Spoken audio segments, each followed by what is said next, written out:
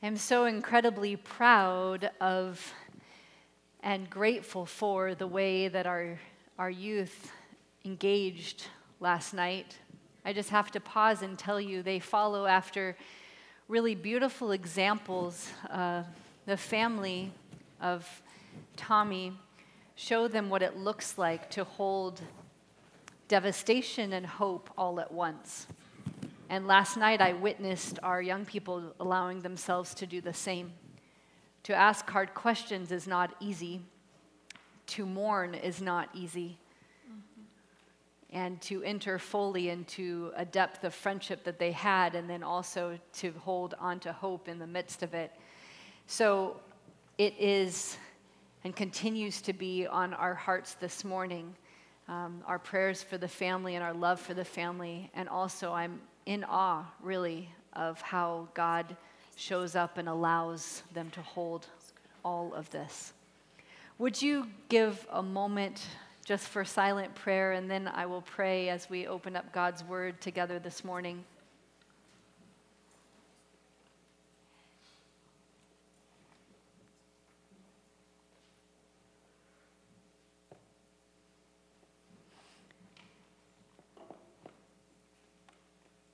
Our God, this morning, earlier in first service, Director Franz gave us the sacred gift of his tears and hope. And Tommy's mom and dad and sister and Sharon and Haley have all given us the gift of seeing how you have held them in their sorrow. And I know that there are so many other situations that we could name even now in this moment as families gather and as we enter into joy. We also have diagnoses and illness and struggle that we hold as well. So today, with gratitude, I acknowledge that you are the shepherd who is walking us through it, that you are Emmanuel who is with us. We invite your Holy Spirit to commune with us today, for it's in the name of our Jesus that we pray. Amen. Amen. Confucian philosopher Marcinius said, "Great is the human who has not lost his childlike heart." Perhaps you're familiar more so with the words of Jesus from Matthew chapter 18, where he says, "You must become like a little child to enter the kingdom of heaven." And yet, I'm curious if any of us this morning find ourselves short on wonder this year. Are you worn out? Needing to have your faith in God and humanity restored? The Washington Post reports this year there is no Christmas in Bethlehem. Christmas is canceled in the place of Jesus' birth. And I quote, "This year there will be no tree, no parades, bands, or music, no lights, no markets, no feasts, no carols, no Santas handing out candy to children, no pilgrims, no tourists. In normal times, 6,000 tourists per day visit this site, Bethlehem. There were only 624 foreign visitors in the entire month of November." Reverend Isaac, pastor of the Evangelical Lutheran Christmas Church, stood beside a small nativity scene in his chapel. The baby Jesus sat amid flickering candles atop a pile of busted cement and dirty stone. Maybe you saw the viral picture of this nativity. Reverend Isaac said, "This is what Christmas looks like. This is the true message. If Jesus were born today, he would be born in Gaza amid the rubble." Today, Reverend Isaac said, "The Christmas story feels more contemporary than ever. Joseph, a Jewish man living in Palestine under Roman rule, is forced to report to Bethlehem for a census. He takes his young pregnant wife, Mary, unable to find lodging. There's no room in the inn. They settle into the stable. There in a manger, a feeding trough for animals, Mary gives birth to a child whom the faithful believe is the Son of God. King Herod of Judea, learning of the birth of a rival, orders that all male children under 2 be killed, the slaughter of the innocents. Jesus, Mary, and Joseph flee to Egypt. He concludes, so the story is Jesus, born into hardship, lived under occupation, surviving a massacre, and becoming a refugee. This is the story we Palestinians can understand. We are invited not to look away from the pain of this world right now. As a Franciscan friar at a nearby church in Bethlehem said, it's impossible to celebrate when many on both sides have lost so much. We canceled the festivities in a sign of solidarity with all victims of war. Isaiah 9, 6 and 7 comes to us today.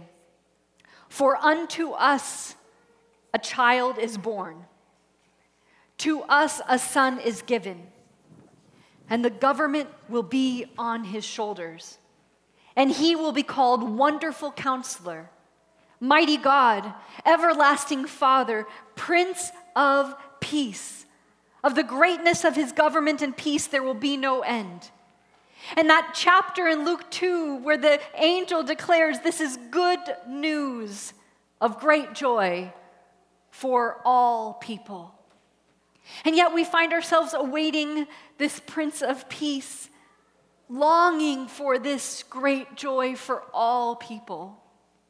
Today we pause to remember the one born to rescue us all, to save us from fear, from terror, from injustice, from pain, from war, from death. Truly, a weary world rejoices. I love those words of that hymn because I identify with them. We need this word of God. A weary world invited to rejoice in what is and what is to come. What is fully reality now and what will be made complete. The song O Holy Night was banned in France where the song originated. Actually, a priest had gone to a man who was a known poet, but he backslid from the church. And he had invited someone to write the music for his poem because he was delighted with it. And the man he chose to write the music was a Jew who didn't believe in Jesus. So the church said, no, this song cannot be sung in church. But people loved it. So it was sung in homes, and people continued to sing it. It was banned for 2 decades from being sung in the church. But legend has it that on Christmas Eve, 1871, in the midst of a fierce fight between the armies of Germany and France, that a French soldier suddenly jumped out of the muddy trench. And both sides stared in disbelief at this seemingly crazed man who lifted up his eyes to heaven and began singing Cantique de Noël. Then a German soldier stepped in and answered the Frenchman's song with Martin Luther's From Heaven Above to Earth I Come. The story goes that the fighting stopped for 24 hours as they honored Christmas Day, and that the church once again allowed the song to be sung in church about that time. But the story of the song continues.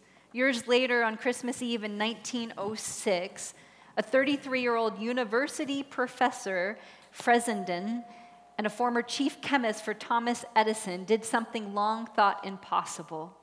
Using a new type of generator, he spoke into a microphone, and for the first time in history, a man's voice was broadcast over the airwaves. Do you remember the words spoken? And it came to pass in those days that there went out a decree from Caesar Augustus that all the world should be taxed. He began in a clear, strong voice, hoping that he would reach across the distance that he supposed he might. Shocked radio operators on ships and astonished wireless operators at newspapers were amazed that their normal coded impulses over these tiny speakers were now hearing a professor read a Christmas story. To those who caught the broadcast, it must have seemed like an angel was speaking to them. A Christmas miracle. Perhaps they thought that they were hearing the voice of an angel as these words were spoken to them. He was unaware of the sensation that he was causing in ships and in offices. He couldn't have known that men and women were rushing to their wireless units to catch these words on Christmas Eve. After finishing the recitation of the birth of Christ, he picked up his violin and he played a song, the first song sent through over the air radio waves, the first song that anyone ever heard on the radio. And it was this song.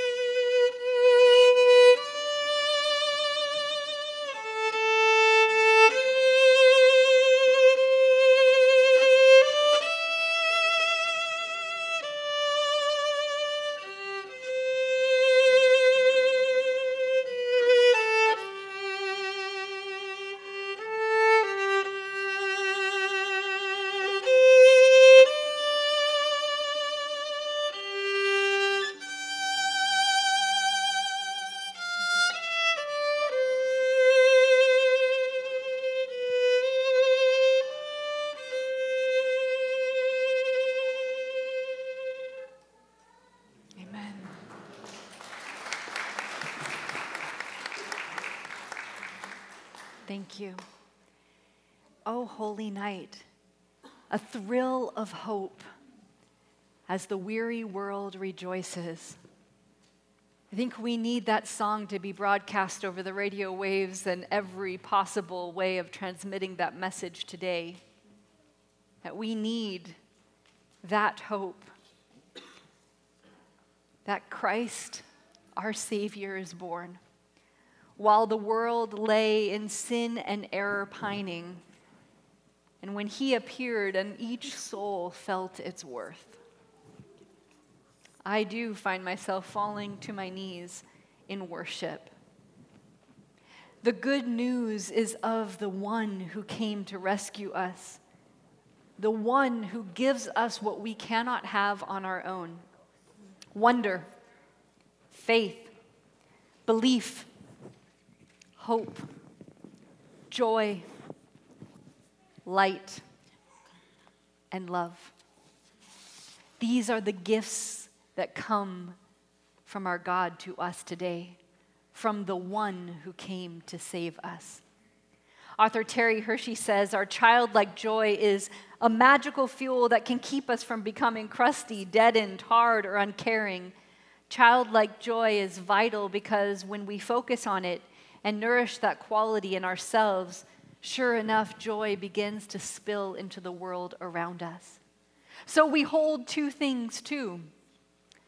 We hold anguish and we hold joy. We also hold this invitation to childlike joy and this invitation to pray and to suffer with those who suffer and mourn with those who mourn. And so we come today remembering the one who comes alongside us as we hold both. I watched a flashback scene this week, 1992 Olympic Games in Barcelona, Spain. Do you remember it? Maybe you saw it. I've seen it many times, but I still watched it more than once, 6 times this week to be exact. Derek Redmond, he was expected to win. He was running, he was doing well, but he had an injury. And so everyone flew past him, and he was doing what his team, Great Britain, often did, was seek to cross the finish line regardless of injury. And so he kept trying to make it towards the finish line. Other people tried to come alongside him and help him, and he pushed them away until one person came. It was his dad. And you could watch this moment. His dad came, and he put his arm around his dad, and his dad put his arm around him, and he made it across the finish line. Some of us are sprinting just like those ones that flew past him, and Jesus is running alongside you, and you are in fullness of joy. But if you find yourself like Derek Redmond, and you're injured, and you're just trying to make it across the finish line, the picture I want you to have is that your dad comes along beside you, throws his arm around you, and you throw your arm around him, and he makes you able to do what you couldn't do on your own. You can make it by his strength. And so the story of the one, the rescue, the Larry on the bike who came to Elder Corey, the divine rescue of God is that what you don't have on your own, the joy and delight and childlike wonder and hope that you don't have, that because of the story of Jesus, you're lifted up, that all those who find themselves in this season needing to be lifted up are by the one who came, the incarnate Son of God, God with us.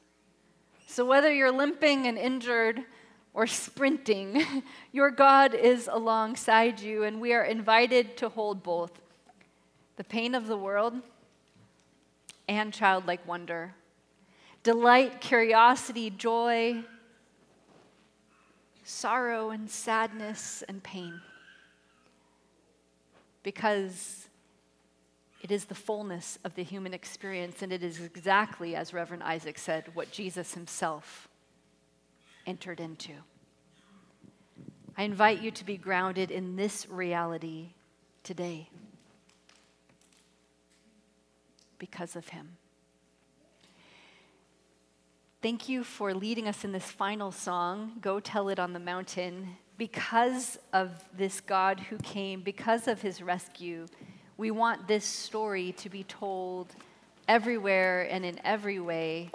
So we invite you to stand and to sing in the midst of whatever you're holding. And some of you could just, as you stand to sing with the team, hold out one hand and hold out the other, and you might have fights and cancer and pain, and you might have joy and wonder and grandkids and celebration. And think about what you hold as you sing this song, Go Tell It on the Mountain today.